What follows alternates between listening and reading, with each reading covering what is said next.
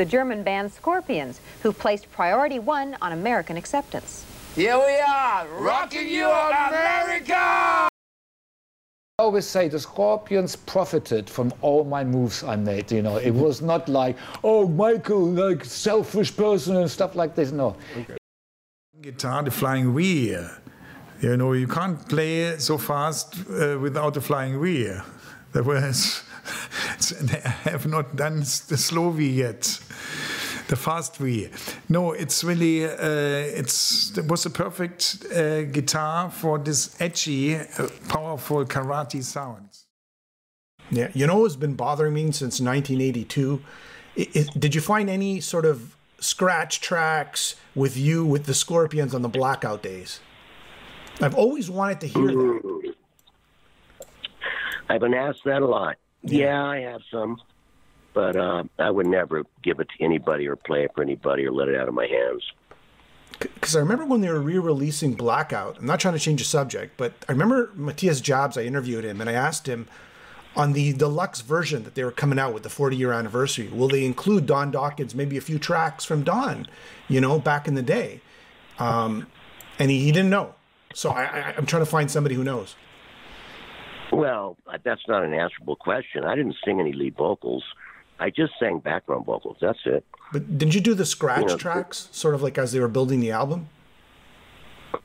A couple. Only 2 songs I scratched. Okay. Just 2. All right. But, you know...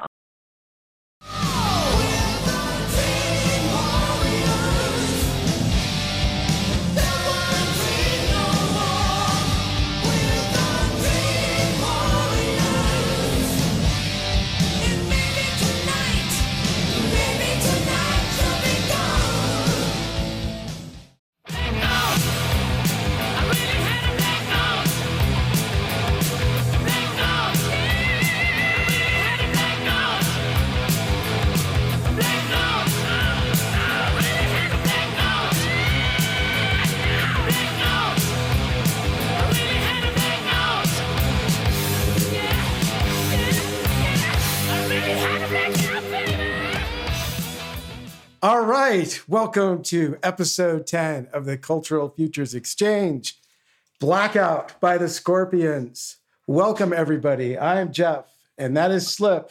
Hello.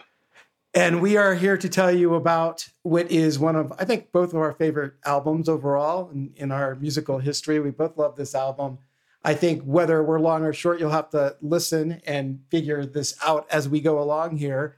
As a reminder of the conceit of the Cultural Futures Exchange, CFX, this is where we examine different elements of cultural ephemera, music, movies, TV, dive into the context of the time that they came out, dive into the context of the time now, how they compare, and really discuss the future valuation in kind of a made-up stock exchange way of where we think the album or TV show or movie or whatever it is will go. Will it go up in value, so going long, go down in value short, or neutral, stay about the same? If it seems kind of weird, you'll figure it out with us, and it's not a difficult concept, and it's just all for fun and pretend anyway, just as an excuse for us to talk about our favorite shit. So here we go. Let's talk a little bit about this album, Blackout, and the stage and zeitgeist around the time when this album came out. So I'll hand it over to you, Slip. Why don't you get into it? Yeah, so, I mean, we got to talk about how the Scorpions, like the environment, not only that they helped create in the 80s, but how they started in the 70s, because they started out really differently from what they ended up as by the time Blackout came out. You know, they started in early 70s Germany, and this was an environment where there was this whole kind of music called krautrock that we call a genre called krautrock, which isn't really a genre so much because there were so many different kinds of music, but it was characterized more by kind of experimental, kind of a little bit of progressive rock, psychedelia, jazz.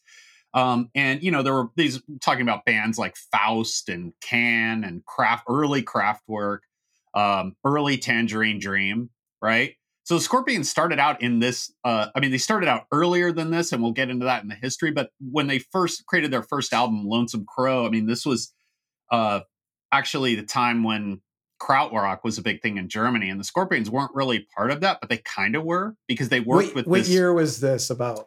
This is 72 when the first album came out. So that's the environment. You know, all these bands were kind of, I guess, big in quotes because they were kind of the zeitgeist in Germany, but they weren't. And it's funny, we get to use zeitgeist in its original language finally, because we always talk about that, right, in every episode. Yeah. But you know, they weren't really part of the krautrock scene so much. The music wasn't that close, but they were actually. Their first album was engineered by Connie Plank, and he had a studio, and he was doing stuff with Tangerine Dream and all these other bands, Kraftwerk, etc. You know, most of the famous krautrock albums had something to do with this guy, so it's kind of cool that the Scorpions were part of that. They were much more like some other German heavy rock that wasn't really part of that scene. Kind of more obscure bands, a band Harry Chapter, which is a crazy band name, Birth Control, another band, Birth Control. If you, I forget the name of the album, but they have insane album covers too.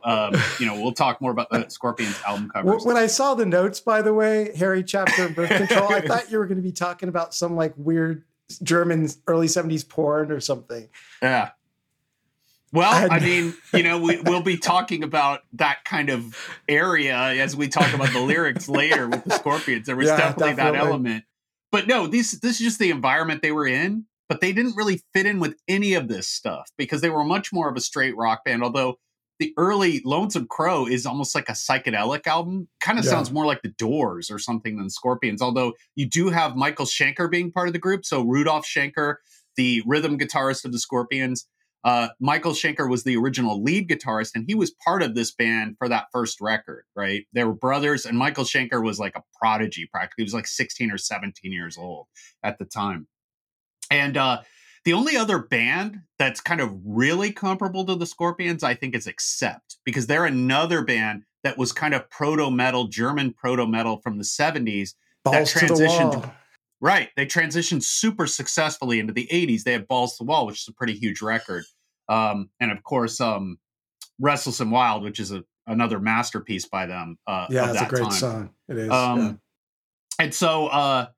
But the zeitgeist of the Scorpions is really kind of the early heavy metal, right? So they came out with their first album. We'll talk more about that in the history. But then once they got Uli John Roth in the band for Fly to the Rainbow and beyond, it really started to lay the groundwork for early heavy metal. You know, even though there was some 70s elements, they had much more in common with a lot of bands such as early Judas Priest, right?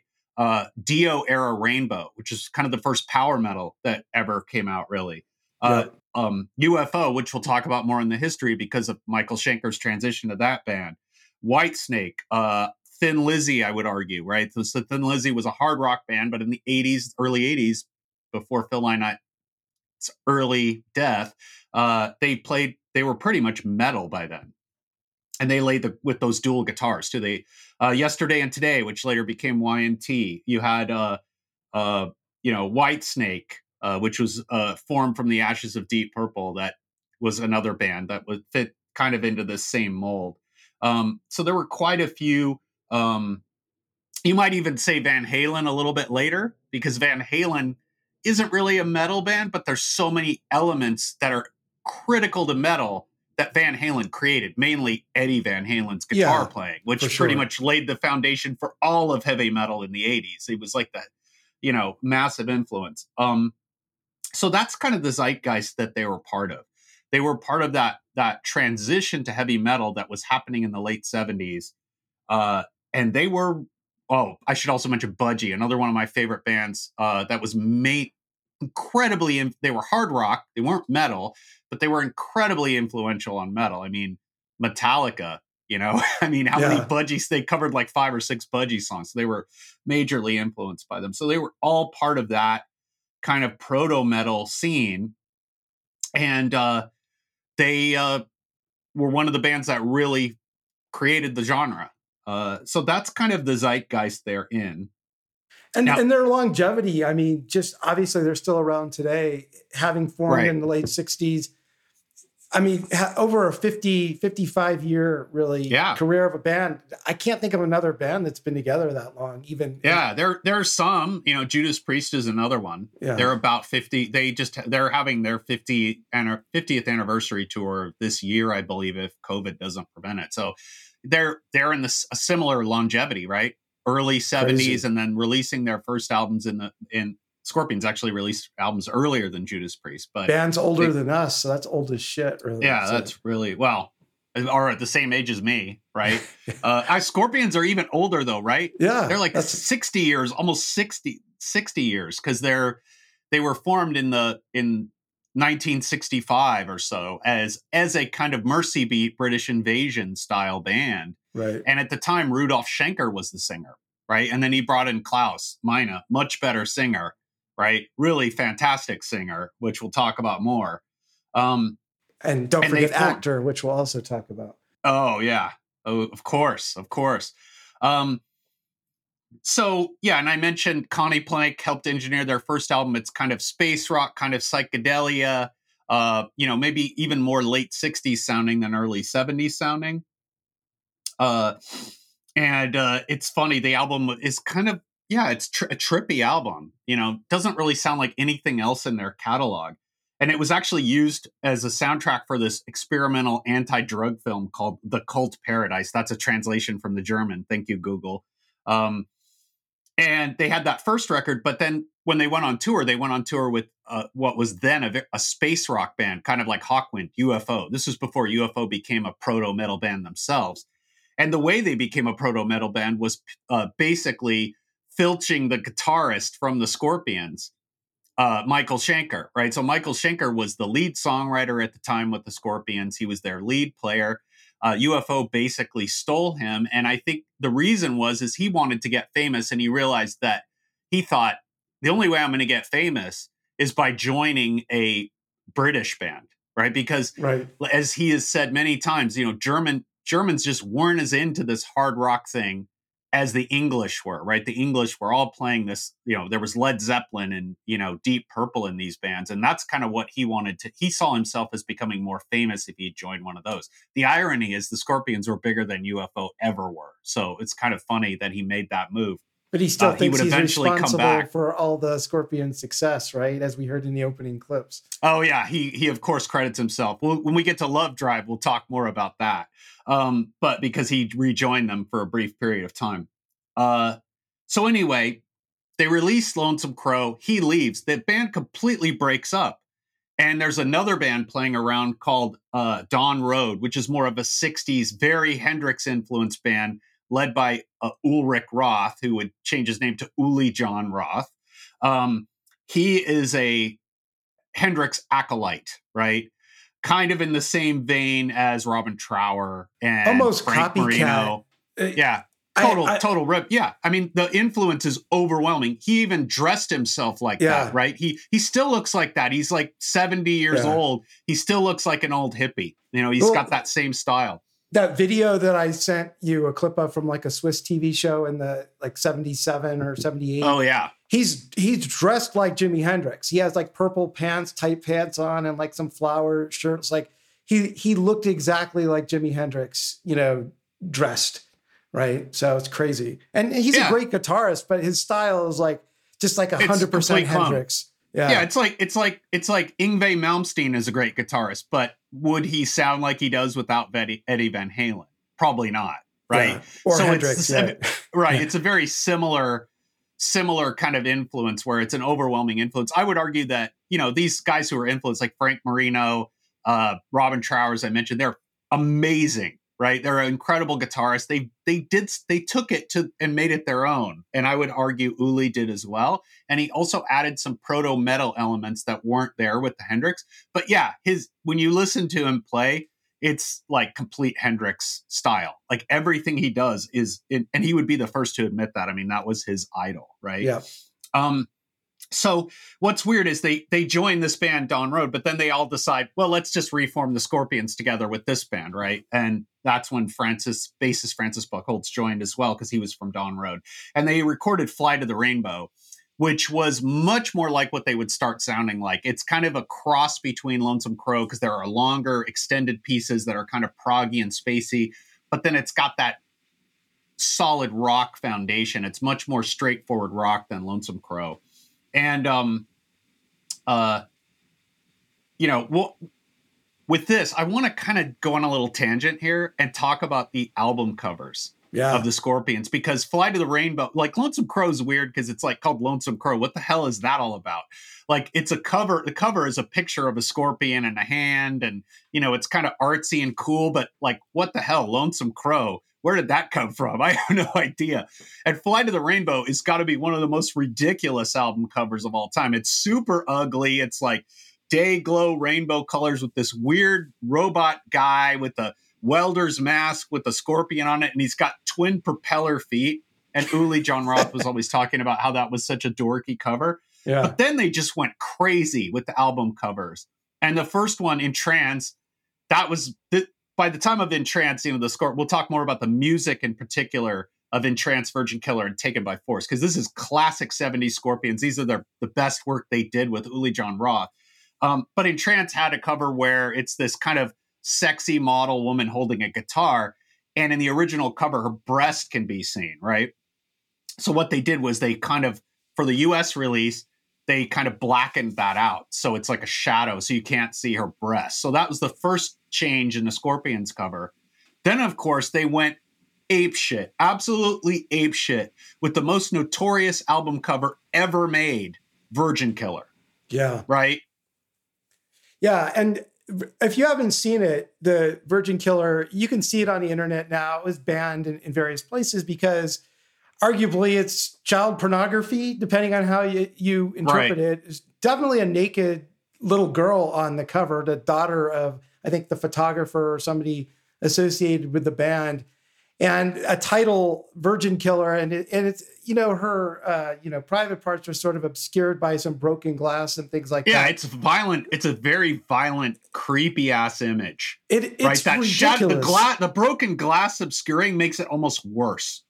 Right? Absolutely. I mean, that's yeah. Absolutely. I mean, look, I don't know what they were thinking. Having a naked child on the cover is one thing. On Houses of the Holy, there's naked kids on that album, but in a much more innocent, and healthy context.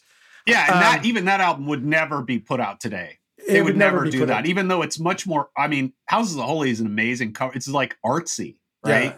Yeah. It's really cool looking and artsy and mysterious. And I also love how there's no label on the. I mean, there was a hype sticker when you'd buy the record saying it was Houses of the Holy.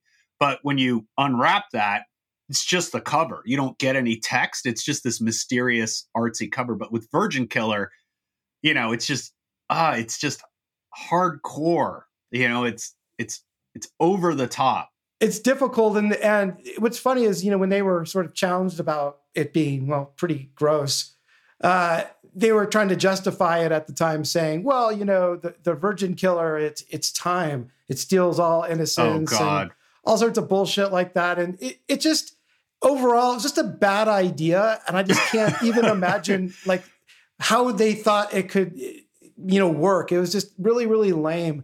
And then they were trying to stick up for it. And in later years, they were like, okay, yeah, that was stupid. We should have just not done it. But it was just a bad idea. I just can't even imagine what was in their heads about it to begin with, right? So, and unlike Entrance, there wasn't much they could do to kind of obscure this cover. It was just such a bad idea, such a terrible cover, that they ended up coming up with an alternate cover. And whenever they would come up with these alternate covers, they're almost even worse. Yeah. I mean, in this case, I don't think you could say it was worse, but it was just ugly. It's just this ugly, cover. It's a cover shot of the band, and it's just not a very good photo. And we'll get, that seemed to be the theme when they would change these covers, right? Yeah. They would just come up with some shitty replacement. And Taken by Force is a prime example of that. So Taken by Force, the original cover is actually really cool. It's like this cemetery, and it's these kids kind of playing gangsters. They're kind of dressed up as gangsters, and they're shooting guns at each other. And it's like, Bugsy I guess Malone that style. Was controversial. So they obscured that. And then what they came out with was this cover that's all black except these tiny photos of the band at the top. And the layout is it's just ugly, right? It's just a terrible album cover. I think with that one, I don't really get why that was that controversial, but I think, maybe they'd set a precedent with Virgin Killer and Entrance, where anything they did, the record company was gonna kind of go, well, this is too controversial, so we're gonna just slap on this really generic, shitty cover. And so they did that. And then Love Drive, right? Love Drive's got this kind of hypnosis art with this guy and a woman in a limo, and the guy's there's like some bubble gum attached to her bare breast, and it's his hand. It's the weirdest fucking cover ever. Fun fact: Playboy magazine had a feature in 1979 where they gave this the best cover of the year. Yeah. I almost feel like they had that feature just so that they could feature this album cover. Because when did Playboy ever do that? Maybe they did that. I don't know. I don't really remember. But you weren't reading Playboy for the articles at that time? Oh yeah. When I was like 10 years old, sneaking into my stepdad's room and borrowing his copies of Playboy. Yeah. It was to read. If he ever listens to this, so sorry, he already knows reviews. I should do that. Yeah. But I had to get to that. Those articles, very educational. But anyways, and with Love Drive, the cover is, it's easier to find that one. I have all these records on vinyl, and I have, Virgin Killer and Take It by Force. I'll get more to that in my bio about my history with the band, but I have the shitty, the not the shitty versions in case of Virgin Killer, but I have the redone covers. I don't have the originals of either of those. But with Love Drive, I have the original with the boob cover and all that. Yeah. The other ones, actually, you don't see it as much. It's just black, and it's got like a scorpion on it, and it's just ugly. It's just the layout is bad. So yeah, that was changed in the US. Love Drive, and then Animal Magnetism was never banned, but it's freaking creepy as hell. It's another Hypnosis looking cover. I'm not sure. I didn't actually do the research to see if these were designed by Hypnosis, but they look a lot like something Hypnosis would do. And it's like you've got this guy in this kind of 70s, these brown jeans standing there, and there's a Doberman, and the girl is like, let's just say on her knees at exactly the submissive position. So that was another sort of controversial cover. And then, of course, we wind up with Blackout, which wasn't banned or anything, but it's an incredible album cover. And we'll talk more in the history about how that was put together. But, the Fork Eyes character, kind of like the metal mascot of the Scorpions, even though they didn't really leverage that going forward. Like Iron Maiden has Eddie on every cover. You don't have the Fork Eyes guy on every cover. Right. But that was another, it's a pretty amazing album cover. And it's funny because after that, the album covers become pretty pedestrian. After that, there's just like Love at First Sting. It's like pretty pedestrian, right? Savage Amusement. Right. More mainstream. And I would argue that when they stopped doing controversial album covers, maybe the quality of the music really took a dive too. You get like Crazy World, which is just ugly. It's just this very generic cover. It doesn't even have a picture of the band or anything on it. At any rate, so that's sort of the album cover thing. I wanted to go on that tangent just because it's like how many album covers have been controversial? It's got to be a Guinness record here for the band with the most controversial album covers, other than something like some indie underground metal or black metal or really extreme metal bands might have more violent covers. But for such a mainstream band to have so many album covers be either banned or just be controversial has got to be, unique to the Scorpions. Yeah. And if you're thinking, well, I've heard about this kind of album cover controversy before, where have I heard about this? We'll get to that later. You have heard it somewhere else. So. Right. Jeff's got some stuff. He had some thoughts on that. In his avow. So we'll go into that. But back to the history. So, they recorded Fly to the Rainbow, and then they meet Dieter Dierks, their producer. And, he worked with the band all the way up until Crazy World when they switched to Keith Olsen. He was the kind of what Terry Brown was to Rush, he was to the Scorpions. He produced all of their classic material. so he produced In Trance, which is the first kind of classic album with Uli, and that got some notice in Germany. And then, of course, Virgin Killer, which, in spite of its cover, is actually another fantastic record. And then Taken by Force, that's when Herman Rarebell joined. So you have almost the kind of classic 80s lineup, except you still have Uli there. And Uli at this point was getting kind of frustrated with the band. He thought they were too mainstream. I'm not sure what's more mainstream about Taken by Force than Virgin Killer. They're both pretty melodic records. That's the thing we'll talk about more about Scorpions. It's very catchy stuff. Even this early stuff that no one really knows in the United States as much as the classic 80s stuff, I would argue the songs are just as catchy, and we'll talk more about that. But, and then they released the Tokyo tapes, which was a live record of that period, because they were popular in Japan. And so, but they didn't really get much notice. They still were kind of under the radar. In 1980, when Uli left the band, he went to form his own band called Electric Sun so he could just completely go into his Hendrix world.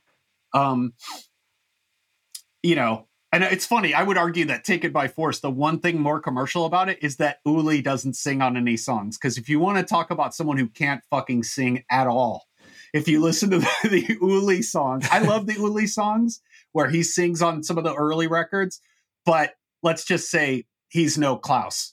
No. He's really can't sing in the least. So he forms Electric Sun, so he could just play Hendrixy stuff more.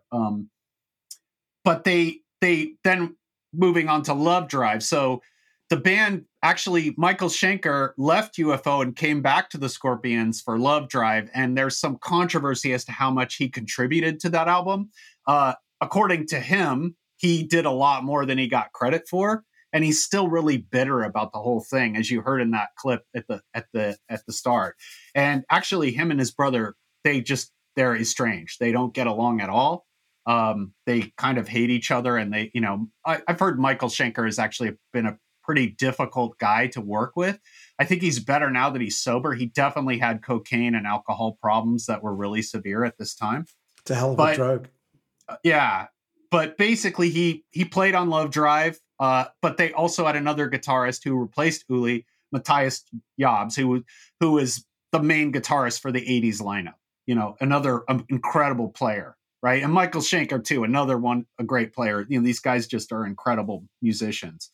And then they released Animal Magnetism. That gets some more notice because of the Zoo. That was a huge FM radio hit. So, and even Loving You Sunday Morning, Love Drive is actually a really great album, too. I think it's probably the second best next to Blackout in my opinion. Unfortunately, they ruin it by doing a reggae song. No one wants to hear that fucking shit. But in general, it's pretty consistent. Animal Magnetism is a little spottier, but, it's got the Zoo, which is another, all-time great Scorpion song.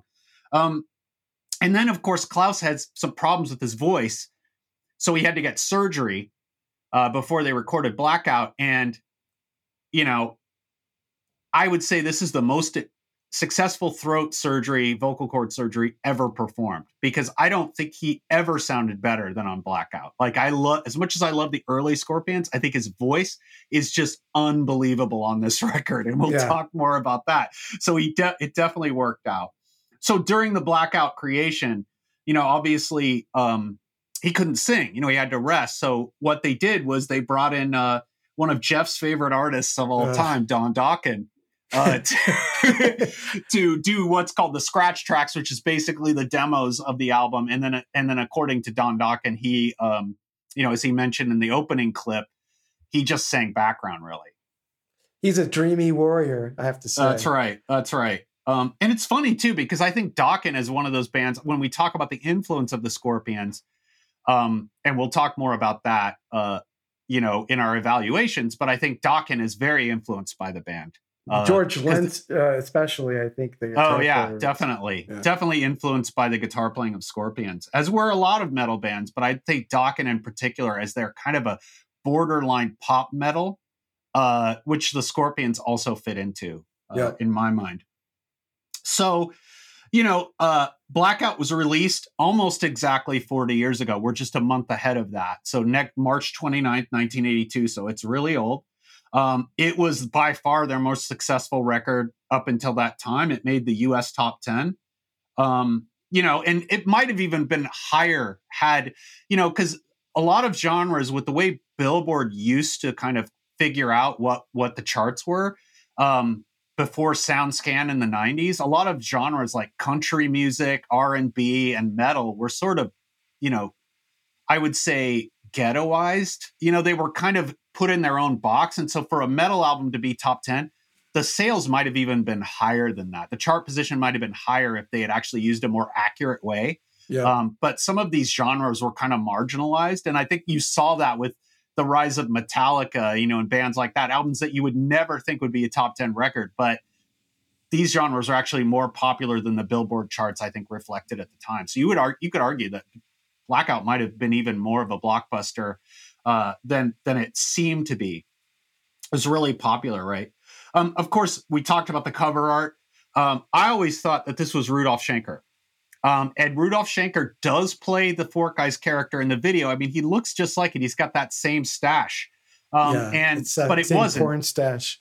Yeah, he's got we'll talk more about the porn stash later when we talk about how the lyrics are. But basically, it was actually a self-portrait of the cover designer, Gottfried Hellwine, if I'm pronouncing that correctly. He was the artist who did the cover. So he just happens to look a lot like Rudolph Schenker, I guess. So yeah, I would say, and then of course the impact of the album, No One Like You, There's No One Like You none of these were top 40 hits, but it was a massive hit on MTV. And we'll talk more about the video, I'm sure. Because it's amazing, right? And then of course, following that, they got more MTV exposure because their Us Festival set was actually broadcast on MTV. They performed on Heavy Metal Day at the 1983 Us Festival and were a huge hit because, of course, as we'll talk about in our evals, they're an incredible live band. And then, of course, the rest is history, so to speak. Rock You Like a Hurricane comes out. Love at First Sting. This is by far their biggest selling album ever. It was a massive album. They followed that up with another successful live album, Worldwide Live. And we'll talk more about this, but of course, they also were one of the first bands to go to Russia.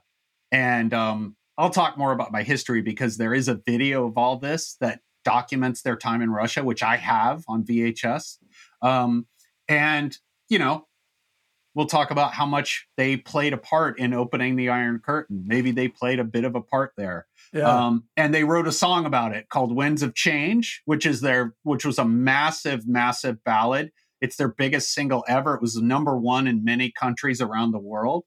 And it's funny because the lyrics are all about, Glasnost and the Iron Curtain coming down. And there's long been a conspiracy theory that it was actually written by the CIA. But I don't know. I don't know. Maybe the lyrics are more sophisticated than the Scorpions could do. I'm not sure where that comes from, but it really couldn't have been written by the CIA. It sounds just like a Scorpion song more than anything else. It's not one of my favorites, but it's definitely one of their iconic songs. And there's no mistaking who wrote that song. I mean, yeah. And then after that, they kind of petered out, right? Just like a lot of heavy metal in the 90s. And they kind of have become more of a nostalgia act. They, recorded an album. They did that Metallica thing like S&M, and I think Kiss did the same thing. There was a trend in the late 90s of bands recording all their songs with the symphony orchestra. Yeah. Gosh. Being that I saw that performed live, I will go into that more. Okay. But they made Road to Glory, and then they made an album called Acoustica, which is essentially unplugged. And they did this album called Come Black, where they played a lot of their old songs. It's kind of like they're a nostalgia act. And then of course they did that whole thing in 2012, where they're like, we're going to retire now. This is our final tour. I think they've had more final Kiss. tours than the Who or Kiss. Yeah. Motley Crue is another one, right? Yeah, These bands gosh. keep saying this is it, and they drum up all these sales, and then 2 years later, it's the final tour again. Yeah, we're back. We need more money. Right. Yeah, and they're coming out with a new album, I think this year, and listening to the tracks, it's okay. It's kind of the same thing with a lot of these bands where they're emulating their old sound, but the songs just aren't as memorable. They just don't have the hooks. But Klaus still sounds incredible for his age. He's like 70 now or pushing 70. And he still sounds great. So that's kind of the history of the band in a nutshell. So why don't we go into our own histories with the band, and maybe you can kick that off. Yeah, I mean, they mostly came to my attention via their hits. I didn't have any like detail exposure to them in their, full album playing, releases or anything like that. I heard their hits. I heard No One Like You. I heard Rock You Like a Hurricane, and all of those sorts of things. They weren't my favorite band. I didn't have any of their albums in any of my inherited collections. I might have bought... I know I had Blackout at one point, a tape of it that I must have, either dubbed off of a friend or gotten from somebody. I do remember Rock You Like a Hurricane being out. And what year was that? Was that like 83 or something like that? Wasn't that? Or was I that think before? It was 84, but 84. It was like, yeah, if it was 84, it was really early 84. So it was around then, it was about a year after Blackout, Yeah. And I remember 83.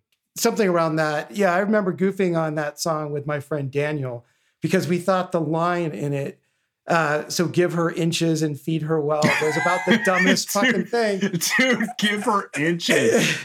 And give her inches. I know, that's one of the most notorious lyrics ever written. I mean, even as a teenagers where you think, teenage boys, we think that was kind of cool. We just thought it was stupid. And I even remember maybe, I don't know, we weren't typical kids saying, hey, the Scorpions, they talk funny in interviews. They're European, they're German.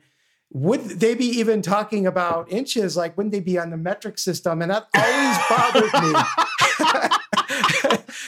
that like always bothered me, right? And so I wanted to fix a right or wrong here, if you would allow me. So I'm going to play the clip of the original. So here's the original song.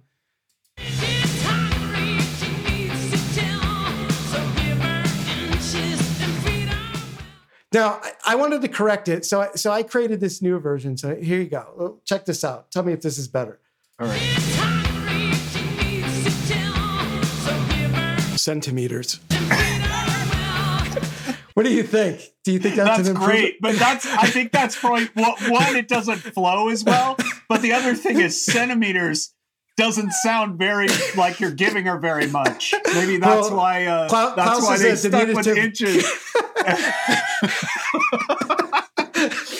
Klaus is a diminutive guy, so maybe that's appropriate. But I always felt that he wouldn't be singing about inches; he'd be singing about centimeters. So anyway, I just felt I needed to. That always bothered me, and I wanted to right that wrong. I've never seen them live. I've had opportunities to see them live. They've played at like various Monsters of Rock festival kind of things that I could have gone to, and I've never seen them live. I regret that because they are a great live band, but they were never like, oh, this is my top priority as a band to see. I was much more into, especially in the 80s when they were at the height of their fame, into seeing Metallica and Iron Maiden and Megadeth and Judas Priest and those kind of bands. I didn't really get into, I agree with you about the Uli John Roth stuff, In Trance and all those, and I'll get into that in my evaluation. I didn't really get into that stuff until much later. I mean, you might have been one of the people to get me into those albums.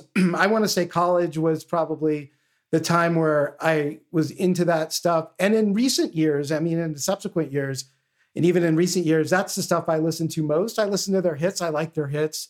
And on Blackout, No One Like You, and the song Blackout, I really like a lot. Of course, it was played at the beginning of the show. Yeah. They were never my favorite band. Like I was just saying, I always liked them. I still like them, but I don't ever really think I sought them out. But I always appreciated them when I saw them. And to your point about the US Festival, I absolutely do remember seeing the US Festival on MTV, that their set at my friend, again, I think it was my friend Daniel's house. We didn't have cable at the time. And that they were just like, oh, wow, this was like the best band that they showed clips from. There were I was mentioning in the last episode about the S Festival and how, we didn't get to go and we were all kind of burnt about that. And but the thing about the other clips that they showed, a lot of the bands didn't sound that great, but the Scorpions sounded exactly like their albums, right? Judas Priest was actually pretty good. And, when you go back and you look at it, but the Scorpions were just better. And they were a really great band. And so to see live. So I wish I had seen them live. It's probably too late now. I might go and see them. It might be okay, but it's probably not going to happen. So that was a boat that sailed. So anyway, that's kind of how I came to listen to them. And I listened to their 80s albums like everybody else. And I listened to their recent stuff, and I'm not really into it. And I followed, I think, the larger trend of their popularity and didn't really, not really an anomalous sort of fan in that I like the old stuff and not the new stuff or anything like that. I like all their main popular stuff a lot, but I do like their older stuff that most people don't listen to even more, I think, like you. So I'll hand it off to you. Yeah, I didn't get into that early Scorpion stuff in college at all. It was much later than that. So you wouldn't have, if you had heard that at the time, it wouldn't have been from me. I mean, I was aware of it. I didn't really know where it fit into the thing. I remember seeing Virgin Killer, not the explicit cover, but the replacement cover, and wondering about that. Like, because I didn't really even know that about that 70s stuff so much. Obviously my trajectory with the band at the beginning is the same as you. MTV. That's where I first heard There's No One Like You. I loved it immediately. But I was kind of in a love-hate relationship with that kind of stuff at the time. I was getting more into classic rock. I was more into kind of K-rock stuff. And, when you're young, a lot of times you're kind of identifying with certain music. And even though I liked metal, I kind of was contemptuous of it at the same time, Yeah. And my friend, it's funny, I had this friend, Joe, who, he was kind of in the same boat, right? We'd both loved AC/DC and Van Halen and all this stuff. But then we were kind of getting more serious, into the Beatles and the Who and, Pink Floyd and stuff. So we kind of turned our nose up at metal. But he had this other friend, Rick, who he was really good friends with Joe. And he was like, I'm going to buy you all these metal albums and get you back into metal. So he bought him Shout at the Devil, Screaming for Vengeance. This was 82, 83. So it was a little after, but 82, 83, I mean, this is golden era shit, right? It's you're getting some of the best metal albums ever made. And one of the ones he bought him was Blackout. So he bought him all these records, and tried to get him back into metal. And I remember listening to it then. And of course, I remember Rock You Like a Hurricane. It's so irresistible, such a catchy tune. But I didn't really think much about them. I always liked Blackout, and I still think Blackout, I think you agree, it's a top 5 Scorpion song. It's one of the catchiest freaking songs. It's so good. I remember the whole Russia thing, but I'll get more into that a little bit later in my history. I remember Winds of Change and kind of hating it, whatever. I didn't really think about them. I remember the US Festival. They were like you said, they weren't really one of my top bands, and I didn't really own any records by them at the time. I just remember the hits. I always loved Still Loving You. I think it's one of the greatest ballads of all time. I think it's an incredible vocal performance. It's so melodic. And I remember that. It almost sounds like a classical piece they repurposed because it's such a classic melody. And they have a lot of that, and I remember liking those songs, and I remember thinking they were kind of funny or whatever. I just didn't really think about them that much, right? But then in the 90s, my friend Aaron, he's on YouTube. You can watch him. It's called The Metal Theologian. He's got this massive record collection. He's an expert in music and metal. He started getting into the 70s Scorpions. At first he was really only into Lonesome Crow because he likes all that krautrock stuff. But then he started listening to the Uli stuff, and he's like, man, this stuff is so good. This is the same time he started getting into early Judas Priest. And he turned me on to all that stuff. And that's when I really got into the band, and I started collecting those old Uli records. And I actually got Blackout later, and I was like, holy shit, this record is almost just as good. It's everything's just as good on it. And since then I've listened to the other stuff like Love at First Sting. Love at First Sting, the hits, the singles are great, but it's very spotty. And, some albums like Crazy World and Savage Amusement just aren't good at all, really. But I got Love Drive, Animal Magnetism I still don't have. That one's not as consistent to me. But all these records. I have almost all of them. And I really got heavily into the Uli stuff in like the late 90s.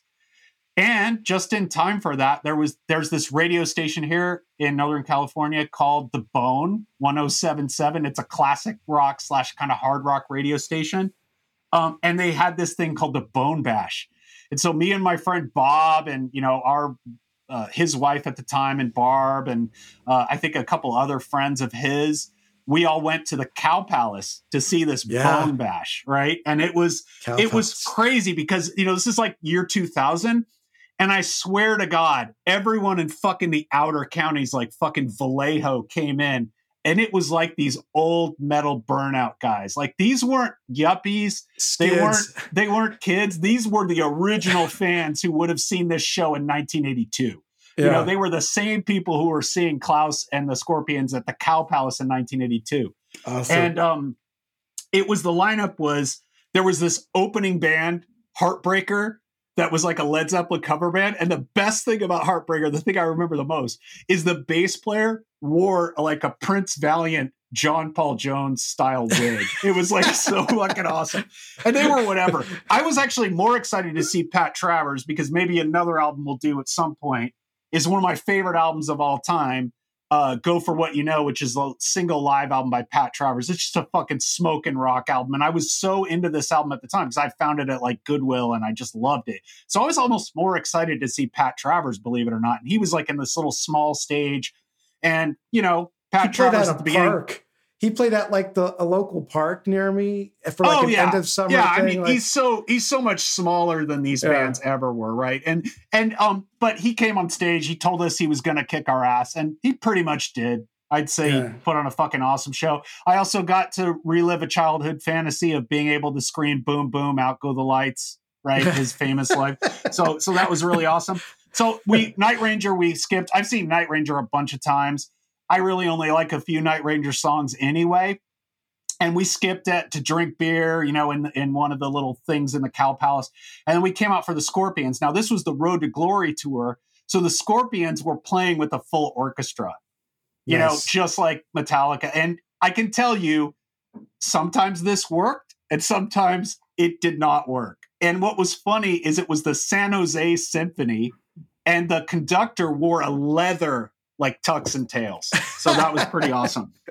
But they fucking come out and they play the zoo. So you can imagine the zoo has got this so it's like the violins are going it really was ridiculous. But some stuff like, of course, Winds of Change and Still Loving You sounded amazing with the orchestra. But then you do like Blackout with kind of really fast violins. It just sounds so stupid, Yeah. But Klaus was amazing. His banter was amazing. He comes out, he's like, Campbellis, so many memories, and then they did this thing where they did Big City Nights and they brought out Jack Blades, right, from Night Ranger to play bass with them and sing. And the funniest thing was his banter. So, because this was really cool because we were listening to The Bone during the day, and they played Big City Nights, and the DJ, his name was Billy Steele. So Klaus has this banter. He opens up with these, like, we were driving around San Francisco, and of course we were listening to, The Bone, and the crowd goes wild. We're listening to DJ Billy Steele. He played this song, Big City Nights. We're going to play it right now with Jack Blaze, Big City Nights. Let's go. And he would do this. He would do shit like throw in California, just sing that in the middle of the song. He does that on all their live albums. Like that's like he always famous, throws in, Big City Nights on one of their live albums where he's like, California. Yeah, exactly. He did that too. Yeah. He did that. And it was a good show. And the thing is, they're just a flawless live band. They are absolutely flawless. I mean, when they play, he doesn't miss a note. I mean, the band is just rock solid. They're so professional. One of the most solid shows I've ever seen as far as that goes, as far as confidence. Yeah. So, of course, I was into that. They didn't play any Uli John Roth era stuff. They occasionally will trot out Uli and he'll join them for like Speedy's Coming or one of these old songs. But I have seen Uli John Roth a couple of times. I saw him at this club called Annie's that's no longer there in San Francisco in 2008.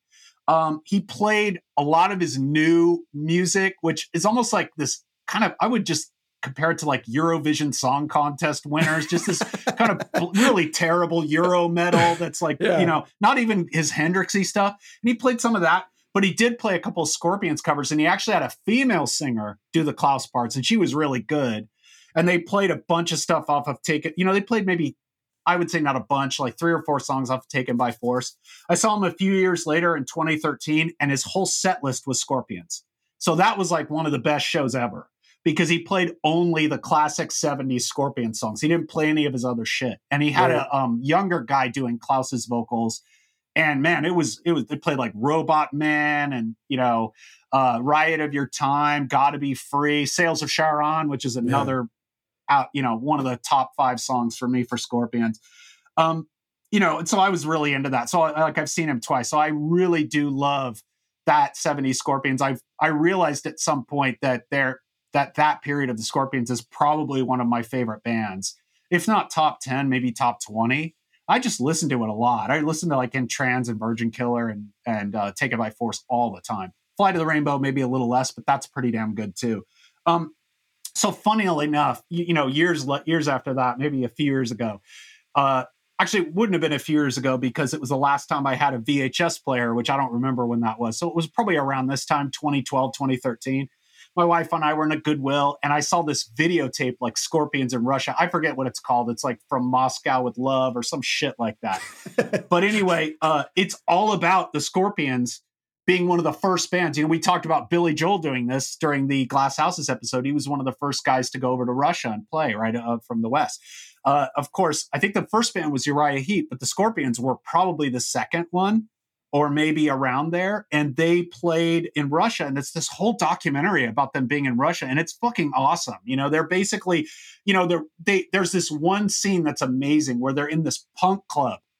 And it's funny because these punkers love the Scorpions. So, I mean, what could be more punk than a huge corporate rock band in a communist country, right? Naturally, but they're playing this really gritty, kind of raw, incompetent punk rock. And the Scorpions get on stage and play with them. Like in this tiny club. It's really cool. And then at the end the lead singer of the punk band, Klaus, gives him a gift. He gives him a pair of his jeans. Oh, yeah. But I mean, jeans are like fucking Bitcoin in Russia in like 1987. It was like currency, to get Levi's, but much less the Levi's of a rock star, even though, I'm not sure I'd want to wear those jeans. I'm not sure where they've been, I think we know where they've been. Yeah, exactly. So that's really funny that, it's a really cool documentary. And it's really interesting. It's kind of moving too, just to see these Russians like go apeshit for the Scorpions. And it's funny because around this time, they brought Motley Crue over there. What's his name? Doc, what's his name? The Doc McGee. He was the manager of all these bands. He brought over Bon Jovi, and it's funny because really the Russians couldn't give they were excited to see Bon Jovi, but they didn't really fucking give a shit about Bon Jovi. When Ozzy came on, that's what they wanted to see. They wanted to see Deep Purple, Ozzy, and the Scorpions. They wanted to see the European bands. They wanted to see the real metal bands. Yeah. They didn't want to see, even though I would argue the Scorpions are kind of borderline in there. I mean, their music has got a lot of heavy metal elements, but it's very poppy too. But they weren't garbage merchants like Bon Jovi. No, but they're so good. That's the thing. And there's a scene where they're playing the song Holiday, which is one of their songs from Love Drive, and the whole crowd is singing every fucking word. So their tapes were traded, all over Russia. And so people knew all the songs. It's a really pretty awesome thing. Someday I'd like to get it on a DVD or something, because it's really good documentary. Really, it's funny too, because of course they're funny, but anyway, that's my history with the band. And like I said, there's one little story that's funny too. One day we were cleaning the house. We were going to have a party. We have this glass shower door, and I'm not kidding. I was playing Blackout during this time, and I was grabbing the shower door to pull myself up so I could clean the ceiling of the shower. And the fucking thing, I pulled it down and all the glass shattered everywhere.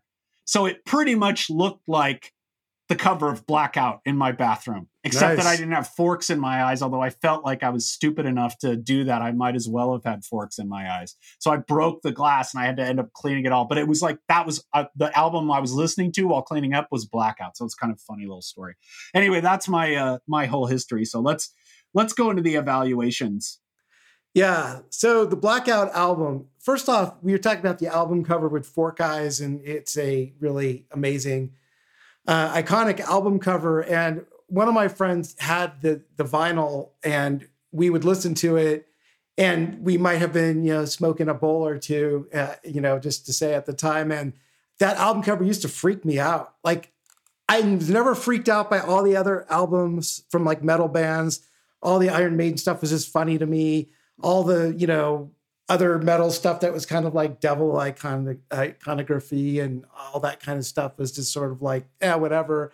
But this particular album just would freak me out. I just get the heebie-jeebies from it.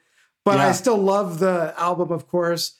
I it was think like Iron Maiden too, right? Like I saw Killers and I was like half intrigued and half terrified, because it was so scary. Yeah, I was never scared of the Iron Maiden ones. They were always kind of funny to me. This one, for whatever reason, is like creeped me out. And I like the album a lot. It's probably, Blackout is probably my all-time favorite Scorpion song. I like the other hits, of course, we talked about earlier, Scorpion songs that I really like, the Uli John Roth era, In Trance, Top of the Bill, Cells of Sharon, whatever it is. That's actually one of my favorite Scorpion songs as well. The songs on Blackout, though, I like them all. They're really good. The entire album is solid from beginning to end, top to bottom. But there are some things I do want to call out about it. A lot of the songs on Blackout, maybe not the song Blackout or even No One Like You, but some of the other songs are just like flat out Led Zeppelin ripoffs. I think you were mentioning when you were talking earlier, like China White, half the song is Kashmir. I think like half the album sounds like most of Physical Graffiti in a lot of ways. I would argue China White is definitely Kashmir. That's the influence, but it's got some interesting things on it going on its own. Like I love for one thing, it's in slightly weird time signature. At least it's syncopated, and then it's got that really cool riff where he's kind of pulling the notes, where it's like wow, wow, wow. Like it's cool. But yeah, there's no doubt they listened to Kashmir a million times before writing that fucking song, because it's like it could be on Physical Graffiti, sure. Well, and then there's other, other songs on there that are ripoffs of Led Zeppelin. I'm going to play an example, right? So this is a small clip from a song called Now. We'll play more of this later, but.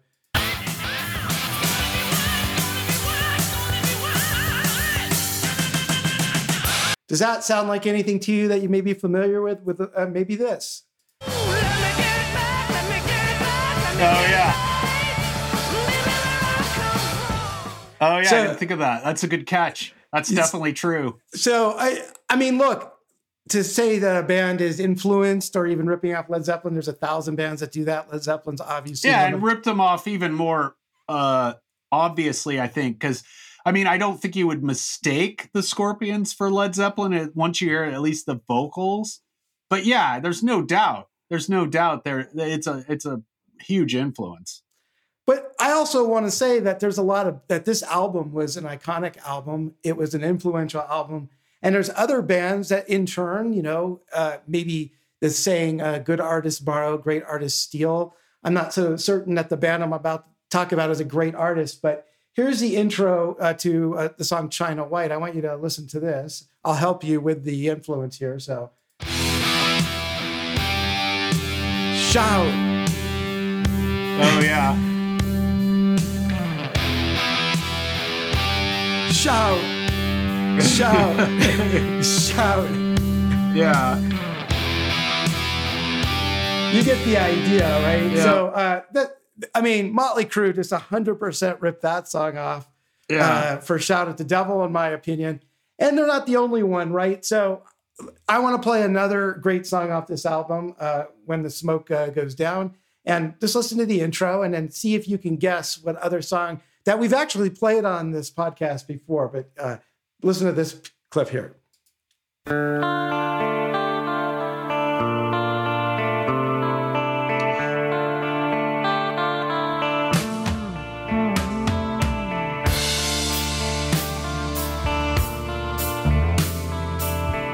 All right, now here's the other one, and tell me if you know who this is.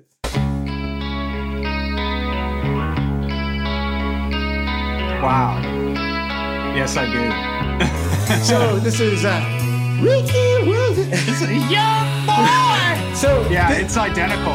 It's identical. I think there might be an inverted note here or there, but it's pretty much the same. I can't believe that they don't get sued for that. I mean, that's just ridiculous.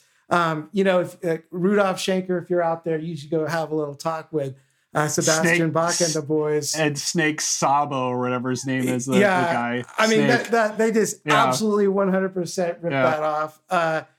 So anyway, nobody like you. Nobody like you. Is it? Wait, no one like you. No one like you, right? Is obviously a great song. I love that, just like everybody else does. Really, probably my second or third favorite song overall. Like you were saying, they're just a consistent band. Their musicality, their live performance, all great.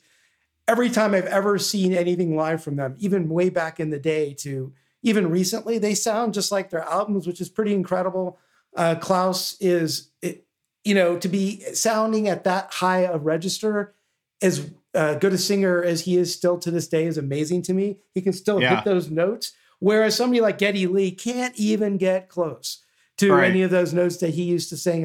There's even more kind of powerhouse singers, guys like David Coverdale and Ian Gillan, who can't sing at all. Yeah. They just thrash their voice. I mean, he really took care of his voice, and he's singing on this album at a level like the song you played now. I mean, those vocals are insane. And he basically did that all after throat surgery. It's just amazing. Yeah, Bruce Dickinson, another one who he had throat surgery, not as successful, right? He had throat cancer. Right. He can't do it anymore, really. I mean, he sounds okay, but I've seen him live twice since that. And, it's kind of frustrating to hear Bruce try to hit some of those notes. He just can't do it. But Klaus is incredible. And agreed. And Bruce was obviously one of the best singers ever. And so it's unfortunate. Oh, yeah. But I mean, just as, hearing them relatively recently, still sounds incredible. But I do got to get into here another aspect of, the Scorpions that is just unavoidable, is that they probably are the prototype for Spinal Tap. I mean, just like flat out, they are a Spinal Tap band. I mean, from their history, from like the Mercy Beat stuff all the way through all the psychedelic stuff to the metal stuff to like the hair metal stuff, the hard rock stuff to the hair metal stuff. It is like almost completely tracks, Spinal Tap. Maybe the Spinal Tap, guys there, Michael McKeon and what's the other guy, the main guy? Forget his name now. Christopher Guest. Yeah, Christopher Guest. And Harry Shearer and all those guys. They must have looked at the Scorpions. They must have.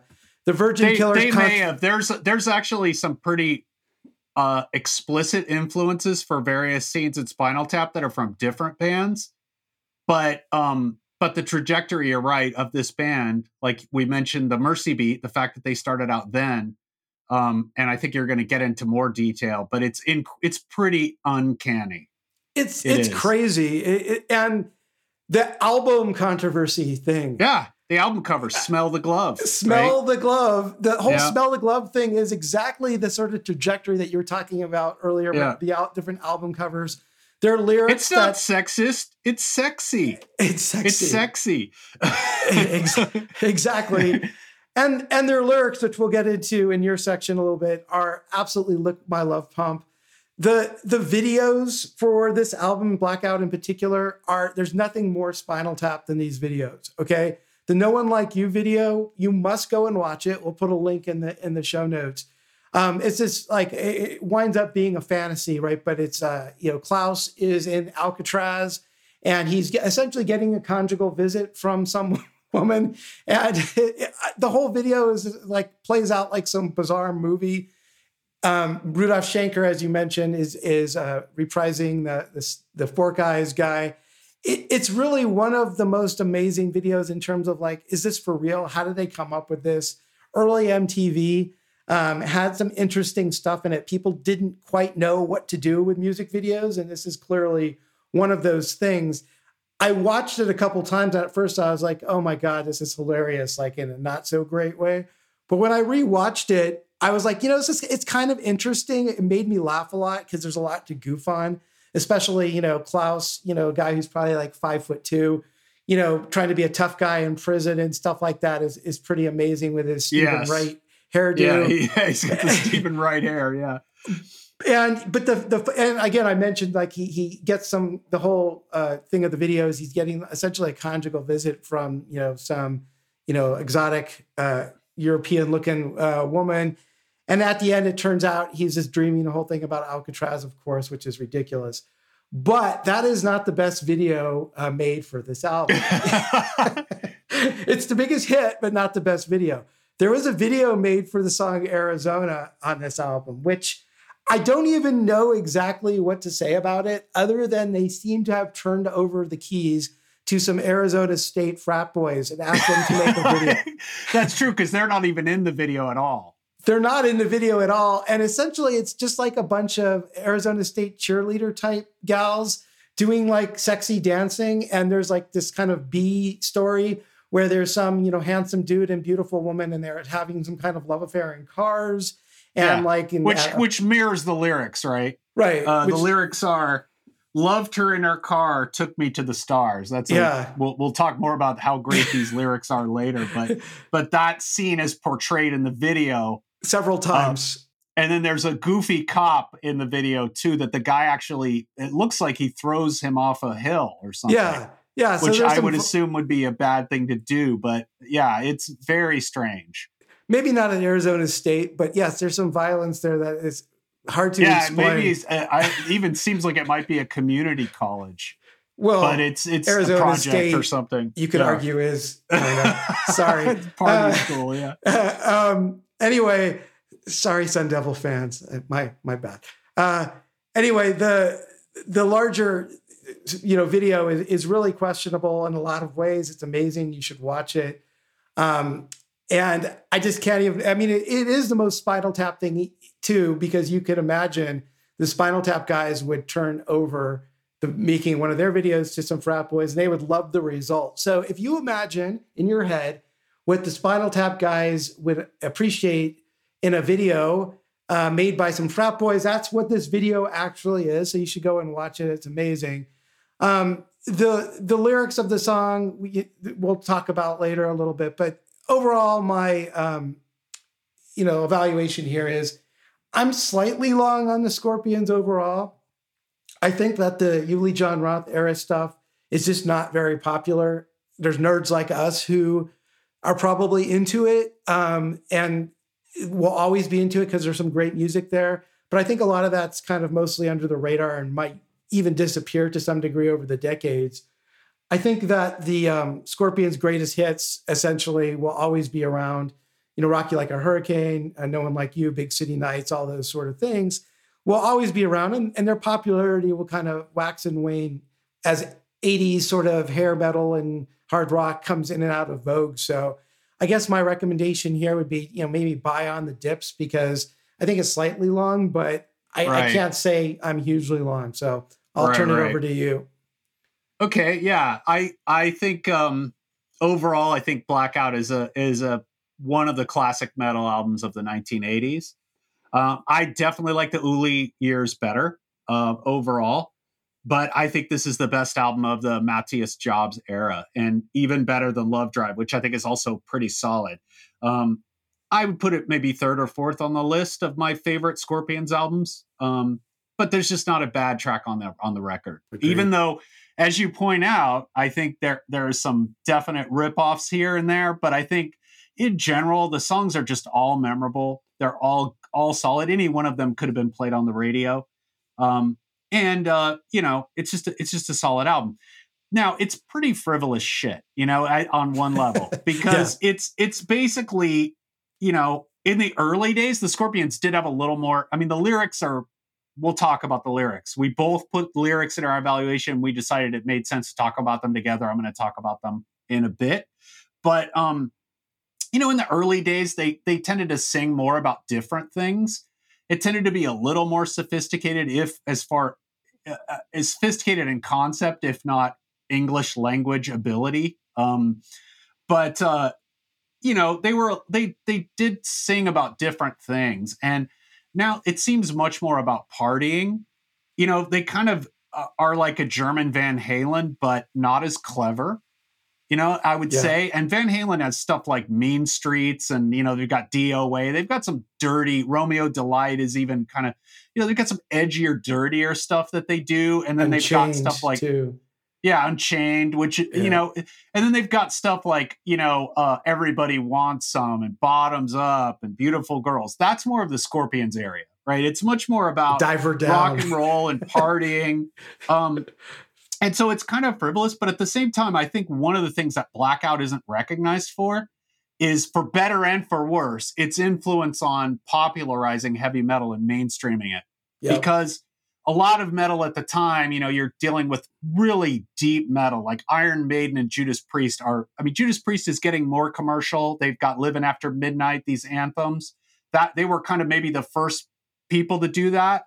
But Iron Maiden is just, there's nothing commercial about it at that time. It's, even though the songs are memorable, they're classic.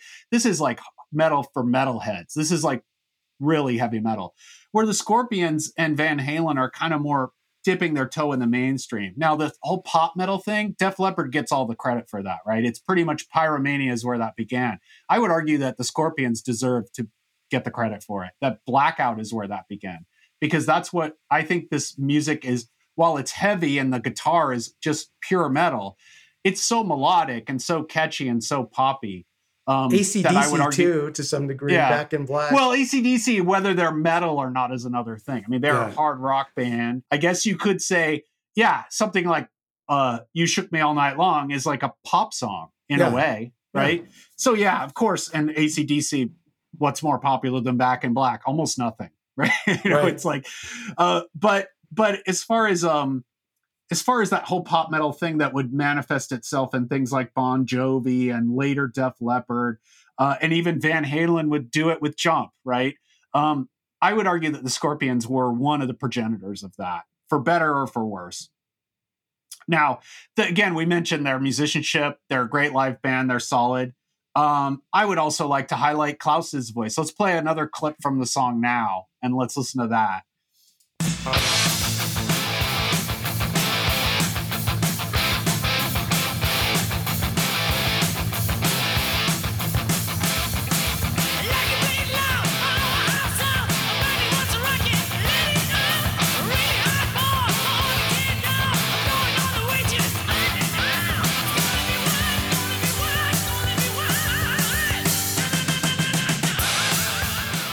Yeah, it's just awesome, right? I mean, obviously you mentioned that's very influenced by Robert Plant, but he holds his own with classic Robert Plant there as far as hitting those notes. And I would argue he's probably a better singer overall. His voice has definitely had more longevity.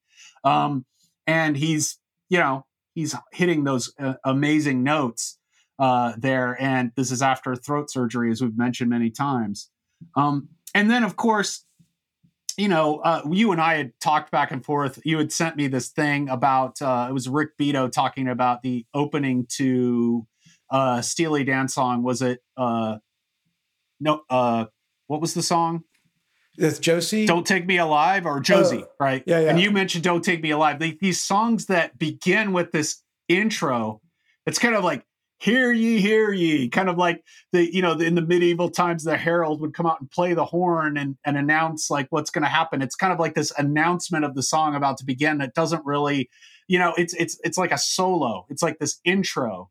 And I would argue that Boston does that really well. Like you listen to something like Long Time, it starts with that foreplay, but then it goes into this guitar solo at the beginning. And I think that's just iconic. And I think the Scorpions with There's No One Like You, it's one of the most iconic of those intros, right? Yeah. It's an incredible intro, incredible guitar interplay. Let's listen to that.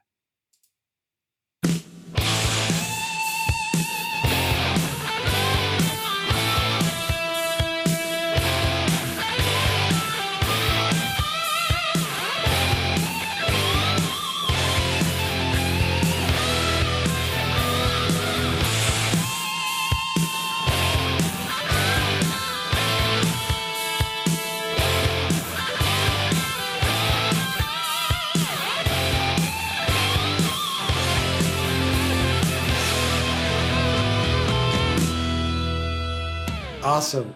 Yeah, it's awesome. And I love the weird whispery, almost creepy vocals where he's like, girl, been a long time since we've been apart. You know, it's so good. Yeah, for a man who needs love. But it's just, you know, it's a popular song. We've heard it a million times. I never get tired of this song. I think it's fucking awesome. Same with Blackout. It's great, great song. And everything's really great. So that's on the good side of things. Now, as far as the not so good, you know, you and I both in our evaluations put this. And so I think it made sense to talk about it as one. And we're going to talk about the fucking lyrics. So let's start out with a bang. Let's play a couple of those clips from Dynamite, which is the best lyrics and the worst lyrics on the album. I'll play them back to back and then we can talk about them. Yeah.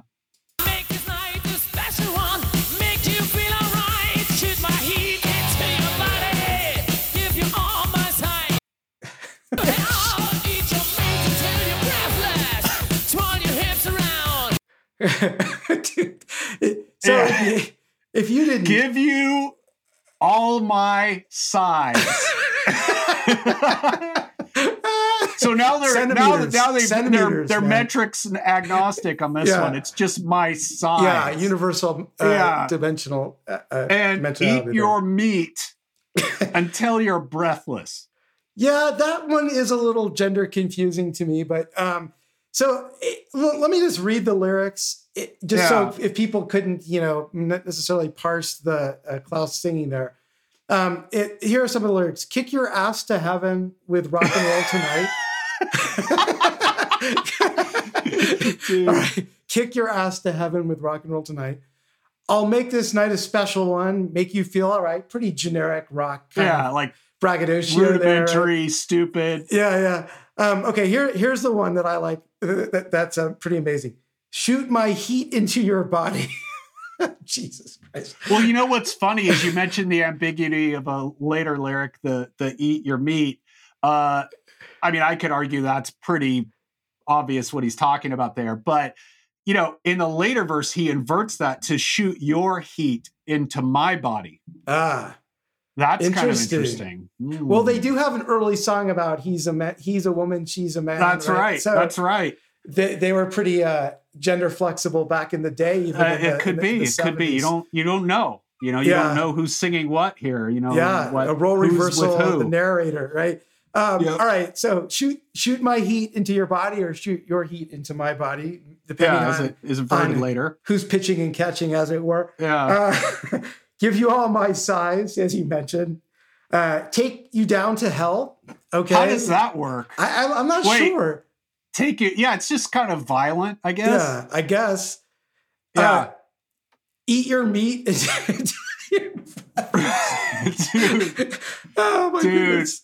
It's like I almost want to take a shower after fucking listening to these gross lyrics. It's like a Gene Simmons story. I think for some reason I blame Rudolph Shaker. Yeah. It's like, hey lady, you like a mustache ride? You know.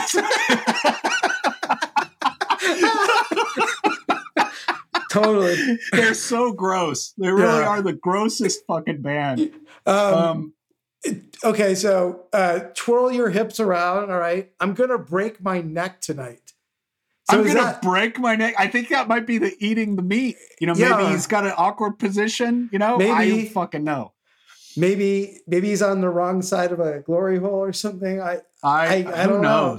I don't know. Whatever it is, it's not good. Whatever. No, it's not. It's not. And it does leave you feeling kind of scuzzy after listening to it. But I mean, you know, these are the most extreme lyrics, and there are examples of this kind of thing on a lot of Scorpions albums. You mentioned Rock You Like a Hurricane with one of the most notorious versions of this. But even their regular lyrics, it just shows they don't really know English that well. Or it's almost like, it's like a 10-year-old kid writing these lyrics. Like another one, Blackout. They don't make sense a lot of the time. Like, I look around and see this face. What the hell? Have I lost my taste? What the fuck is that? What's he talking about? I mean, he's talking about a blackout, like he got too drunk or something. But okay, and then you give me all I need. This is a ballad, right? Romantic ballad, which the Scorpions do. But it's like so it's did George Lucas, when it's almost like a line that Anakin would say in the, one of the love scenes. It makes me sad all the time to see you around with all these guys. My heart's in pain. Yeah, again, like the worst thing. And then now another thing from the song now, like it played loud, powerhouse sounds. What? Powerhouse sounds. It's like there's another song from Taken by Force called Steam Rock Fever, and the lyrics are Steam Rock Fever in LA. What the fuck? Or no wonder to they were touch your popular in feelings. Japan. What about that? Sounds like Japanese English. But anyway, okay, and then another line from now. Nightlife and booze, girls to choose. Are you ready, baby? Come on, let's cruise. Yeah. I would say the Scorpions probably spent about 5 minutes writing these lyrics for these songs. I mean, the lyrics are really an afterthought, except when they're getting creepy. Then they really put in the time to make it poetry, I guess. Yeah, with the album Give You All My covers. Size. Yeah. Yeah, exactly.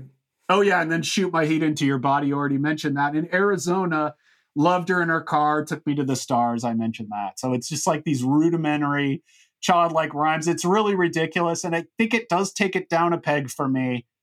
Some of these lyrics. I mean, it's amusing, but obviously, when you're thinking of like albums standing the test of time, lyrics are part of the song, and I don't know how here. Well, I do think there's somebody who probably disagrees with us. My feeling is that Gene Simmons would listen to these lyrics and went, "This is genius. I gotta copy." He's all, this. "Why didn't I think of Why inches? didn't I think of this? Yeah, why didn't I think of size?" Yeah, that's true. That's true. He probably, those are probably his favorite songs. He probably would listen to those and go, "Yeah, these guys know what they're doing." Obviously, they're regular Bob Dylan's here. I need to copy these. So as far as influence goes, I would say more people are listening to the Uli Roth stuff than ever, and I think that stuff's getting a slight influence. But you're generally right; most people don't even know about it. It's not really making an impact, which is too bad because I think it's really kind of. It needs to be recognized for the influence it had on 80s metal and also as it stands on its own right. It's like the early Judas Priest. I mean, I think that's some of the best Judas Priest. And it's often stuff people don't know as well as the anthemic kind of 80s, like You Got Another Thing Coming, which I never need to hear again. Yeah. As much as I love Screaming for Vengeance. Living After Midnight is another. Living After Midnight, these anthems that are just so, compared to like Exciter, Breaking the Law the Ripper. Is another one, yeah. Right. I mean, they're great, but they've been overplayed and they're kind of simplistic compared to what the band was doing before. And I would argue that this is the case with the Scorpions, although I think Blackout really does kind of strike that balance between popularizing and still being good as far as the songwriting in the melodic sense, even though the lyrics leave a lot to be desired. And of course, you got to give the band credit, maybe they did help break down the Iron Curtain. I mean, they had a huge influence in Russia, and maybe to Russians, maybe their exchange, they would be super long on the Scorpions just because of that impact. It's like, there's something to be said for that, whatever happened there and whatever the relevance of their lyrics, they did reach people in a certain way, in a powerful way.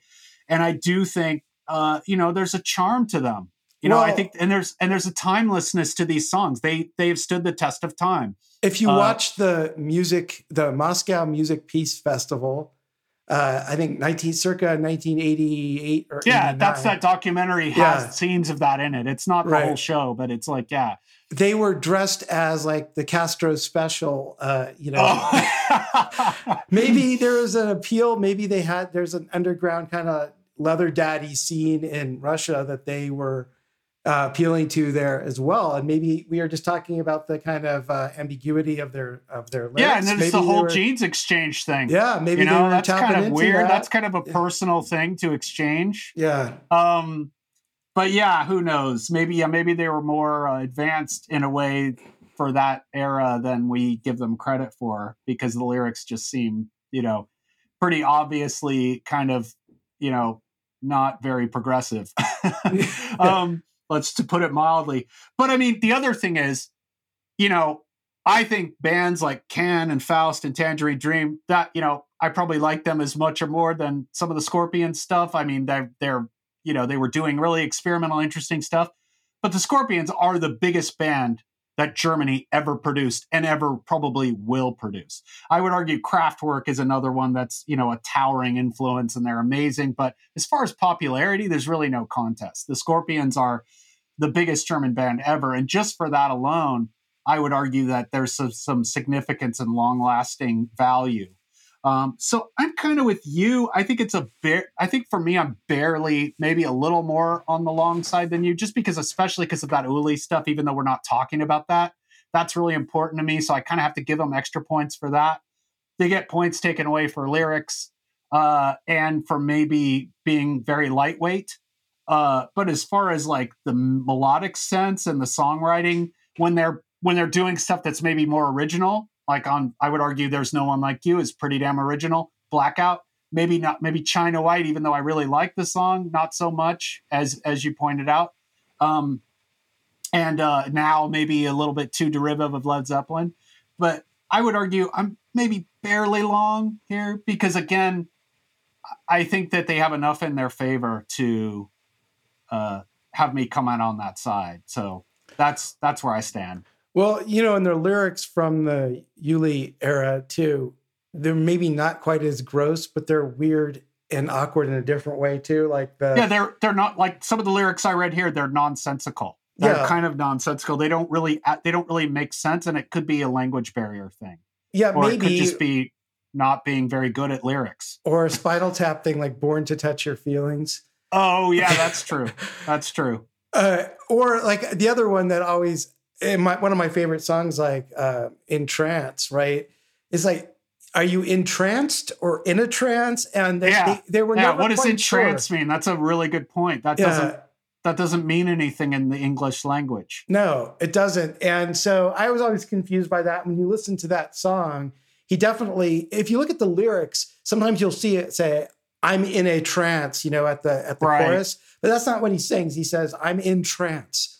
Right, yeah, do they mean entranced? Should they have called the album Entranced? I mean, I kind of like the title Entranced, and I like the way it looks in the cover. It's a really cool album cover, censored or not. It's like one of their better ones, I think, as far as their more successful ones.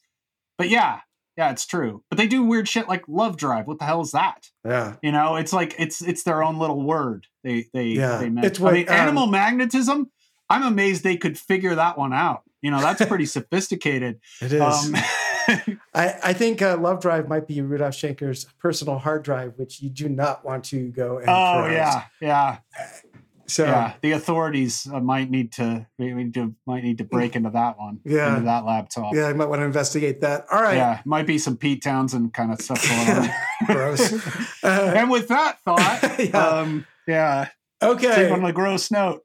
Yeah, as appropriate. All right. Thanks, everyone, for joining us for episode 10 of the Cultural Future Exchange. We will be back next time with a cool piece of cultural ephemera. For now, I'm Jeff signing off, and that is Slip signing off. All right. Signing off. All right. See y'all later.